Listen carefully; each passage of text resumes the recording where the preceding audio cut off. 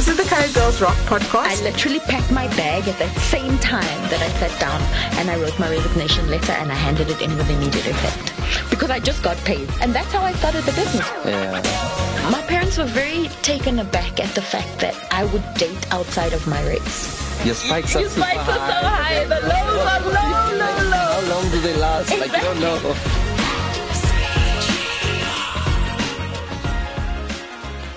I just want you to actually tell people, Farah, I want you to tell people how you started your business. Because I think that's very important. Like for my particular audience, there's a lot of single moms, there's a lot of people that have lost their jobs, a lot of people that are trying to start over at the moment. And they just need that motivation to understand that somebody as successful as you actually started from nothing. I mean, you know, I'm very grateful for where I am today. And I think the one thing that has definitely kept me sort of relevant in my field and what I do is one thing I learned from artists in my very early days of my career was how to reimagine yourself. So just reinventing. And I mean, one of the best examples of that, I always use Madonna. You know, because if you look at how she has evolved and changed from the 80s to now. I just like that her husbands are always younger than she. I know, her boyfriend, she's like almost 70, her boyfriend's like 20-something. But anyway, so it's one of those things. So, I mean, I originally started my business and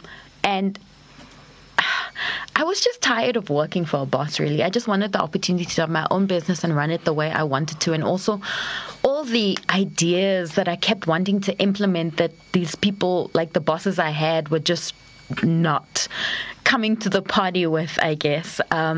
So I decided, no, I'm going to start this business. But no one would give me a loan. Like I went to all the banks. I went to everywhere I could find that someone would give me money to start this business. And no one would give me money.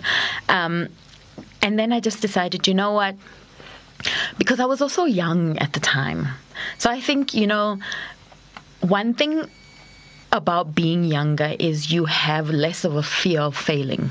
Yeah, and you have nothing to lose. You have nothing to lose. You have so much less to lose than when you get older. So I think you become a little bit more fearful, and imposter syndrome can set in a little bit when you're older. But when you're much younger, you have this thing of, I can do anything. I don't, you know, and that was really it. My daughter had just turned 3 years old. I was tired of earning this little. I was literally earning 12,000 rand a month, and I had to pay my car, my rent, look after my daughter, and everything on that. And you know, when you have to do that, and you're like me that likes luxury, and I like luxury things. I like nice things. Like I literally work for nice things because that's what I like, and I'm very unashamed about it. And that's what I want. And I was working and doing that, and I really had no money left at the end of the month. There was too much month left at the end of my money, basically. Yeah, jeez. And that wasn't working for me. So I decided, okay, I'm not going to do this. I'm going to start my own business because where I was working, all the ideas I'd come up with, you know, they just say, no, that's not going to work, or no, we can't do this. I was just like, I'll do this for myself. However, I couldn't get money to start the business, so I took the last 1,000 rand that I could spare when I got my paycheck. And I just said, and just like a week or two before that, I had registered African Star Communications. And I remember coming into work one day, and I was already late for work because I hated the job. And I came in and I sat down, and it was payday. And I logged into my email, and then I logged into my Gmail, and I remember seeing my paperwork from Cipro come through. I literally packed my bag at that same time that I sat down, and I wrote my resignation letter, and I handed it in with immediate effect because I just got paid. So I was like, I'm not waiting another month here. Yeah. I literally have 1,000 rand, but that's what I'm going to work with. And with that 1,000 rand, I paid Cipro, which was 589 rand. And then I got these really bad, crappy business cards made, but they were mine, you know, they were my business cards, and that's all that mattered. 99 rand for 700. They were like, you know, I got such a good deal on them. They were like nothing, and that's how I started the business, with that 1,000 rand. And 3 weeks in, I got very, very lucky. And that's what made me realize that networking is everything. I had a friend who worked at AIG. AIG at the time was sponsors for Manchester United. Yep. AIG were bringing Manchester United over that year to do the Vodacom Challenge. I remember that. Do you remember that? Mm-hmm. But they wanted to do their own little charity day, like a CSI day, and they needed someone to do it. So my friend told me about this, and I went and I pitched at AIG. And I was the only woman that pitched for that account. How awesome was that?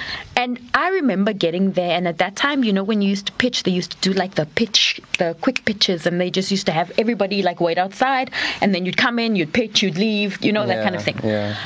And I remember waiting, and I walked in, and there's just men. There's no woman. I'm the only girl.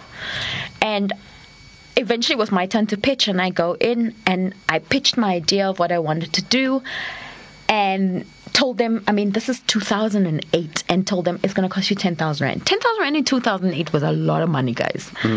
And I just decided, okay, I'm just going to show them what I'm going to do. And this guy was like, I really love this idea. He gets up, he walks out the room, he tells everybody outside, it's okay, we found what we wanted. You guys, thanks so much for coming. Nice. And then they hired me. Oh, dope. And because it was literally like a week away from having to pay rent and, you know, everything, I was like so excited because I'd literally made in one job what I usually make in a month. But then after I did that one job, I didn't get more work in. See, that's the crazy thing about this thing. It's like your spikes are super high. The lows are low. And how long do they last? Exactly. Like, you don't know. And then I didn't have any money. And then you know what happened? They kicked me out of my house for non-payment of rent. You know, I was so broke. You know, some people, like other people, they get like their electricity turned off. They came to my house, they took the box out of the house. That's how much money I owed them in electricity. Because I didn't have the money. I was really struggling. And I didn't tell anyone that I was struggling. They had known I'd started this business, and I was really like trying to make my savings work and whatever. And then eventually I couldn't anymore. And we got kicked out of the house, and I was living in my car for a little bit with Layla. And then eventually I told Layla's dad, so Layla's my daughter, and I just told her dad, and her dad was like, why didn't you tell me? Blah, blah. Because he's, you know, quite a wealthy man. So he was very upset that I didn't come to him. But also, at that time, I was also young, and I had pride, you know. I didn't want anybody's help. I didn't want money. I didn't want anything. And one of the biggest lessons that taught me was that, you know, if you don't ask for help in any situation, you're not going to get help. My last trip to Cape Town, I actually managed to stay at my favorite Cape Town hotel, and that was Island Club Hotel and Apartments. They are so cool. I mean, the rooms are modern, they're beautiful, it's got access to Canal Walk, and the staff is absolutely amazing.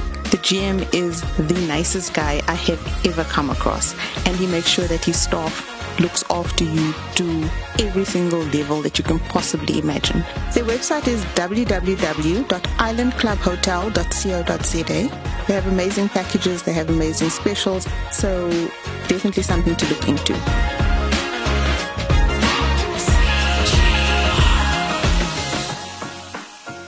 And one of the biggest lessons that taught me was that, you know, if you don't ask for help in any situation, you're not going to get help. Also, if you don't, I mean, there's so many lessons from that. Oh, yeah. Like, if people don't know about you, if you don't take the risk, if you don't actually put yourself out there, nobody knows about you, nobody can support you. Yeah. Exactly. It's the same like if you have a problem and you say nothing about it, nobody's going to help you. So, I mean, I told him, he helped me, I got back on my feet, and as soon as I didn't have to worry about where we were living and that kind of thing, because he was helping me out paying rent and everything else, I was able to concentrate on my business.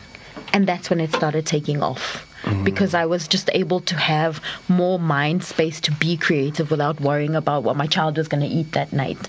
And that was the biggest thing for me, because one thing I know is that the reason I work the way I do is because I know I'm never going back there. Like, as much as you'll always remember. Yeah, I'll always remember that. Like, that will be my single person has that rock bottom, defining moment. And that was it for me. So it's like, I'm definitely getting out of the situation and I'll never get back in that situation. I mean, even if I lost everything today, I will clean toilets. I mean, my first job ever was cleaning hotel rooms. And I used to clean the front toilets of the reception. That was my duty, to clean both the men's and women's toilets. I scrap toilets. Yeah. I've made beds. I don't care People about that who've slept stuff. in their cars have become things. Yeah. like everyone is like, I sleep in my car. I'm like,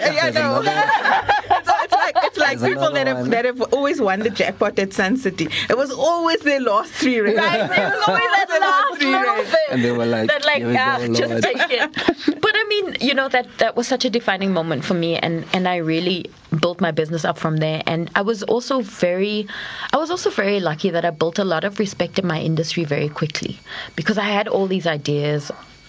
The industry had never seen a publicist like me, and I can confidently say that because I've had many people come up to me and be like, I studied this because of you. I mean, at Wits University, I don't know if they still have it, but part of their curriculum for PR, in their actual PR book, there's a case study of me. Oh, and snap. that was like, that's nice. And especially coming from a colored community, that's such a big thing for us, because we have all these huge role models in our communities that don't want to be role models. So the minute they make money, they want to keep it quiet because they don't want people to ask them for money. Yeah, you know that. Yeah, we all move away. Yeah, this one, they move out of the hood, they move away, they don't keep in touch with people. They change their phone number.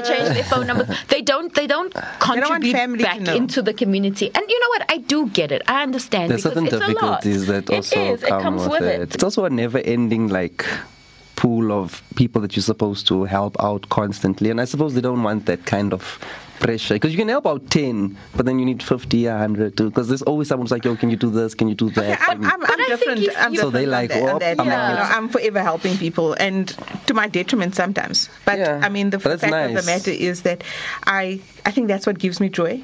It's like, I've hit that rock bottom, I've been there, I've been where I didn't have anybody I could phone, where eventually you're phoning your mother, and your mother's like, how do I not know that you guys are in such a bad situation?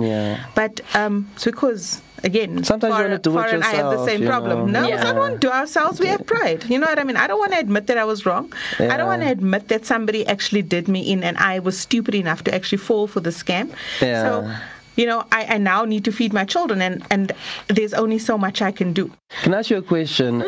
Do you think the fact that you grew up outside South Africa, you were in Belgium, you grew up in England, you came here... I don't even know what you're going to ask me, but yes. But you came here with a different mindset almost. Do you think it gave you the chutzpah to get out there, leave your job, get going? Yes. And you know why? I'll give you an example. I remember when we first moved, we just moved to Belgium. I was 10 years old.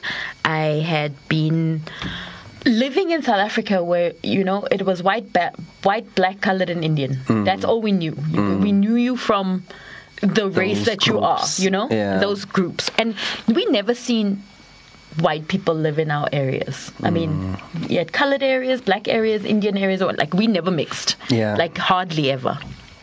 I remember my very first day in Belgium. I will never forget this. I seen a black man walking down the street with a white woman holding hands, and then they kissed. I pulled my dad and I'm like, tell them to stop it. They're going to get into trouble. And I mean, my parents had to then explain to me what apartheid was. Yeah. Because they never explained it to me when we lived here. Yeah. Because it was just normal. So to be 10 years old, you now realize apartheid is just in your country. Race is a thing in your country. Everywhere else is pretty much okay. Your worldview is really expanding. Your worldview completely. And then I came back to South Africa for my very first visit back after we moved. And it was the hardest thing for me ever, trying to relate to the same cousins I couldn't live without when we moved. I then started dating, as I got older, black men. Colored community at that time, you just didn't. It was wild. It was wild. Now it's fine. Now it was okay if you were a colored woman to date a white man. Yeah. But it was never okay to date. So you need to understand, the first man I ever brought home was black. Oh my God. You guys who don't understand. My parents were very taken aback at the fact that I would date outside of my race. But I think eventually, as we got older, because I've got 2 younger brothers, and I think eventually, and the rest of my siblings are older than me, and there's 6 of us. But I think from me, my parents realized that the last 3 of us were very different because we had different opportunities. So, yes, it was very different, but it was also detrimental to me and my culture. Yeah.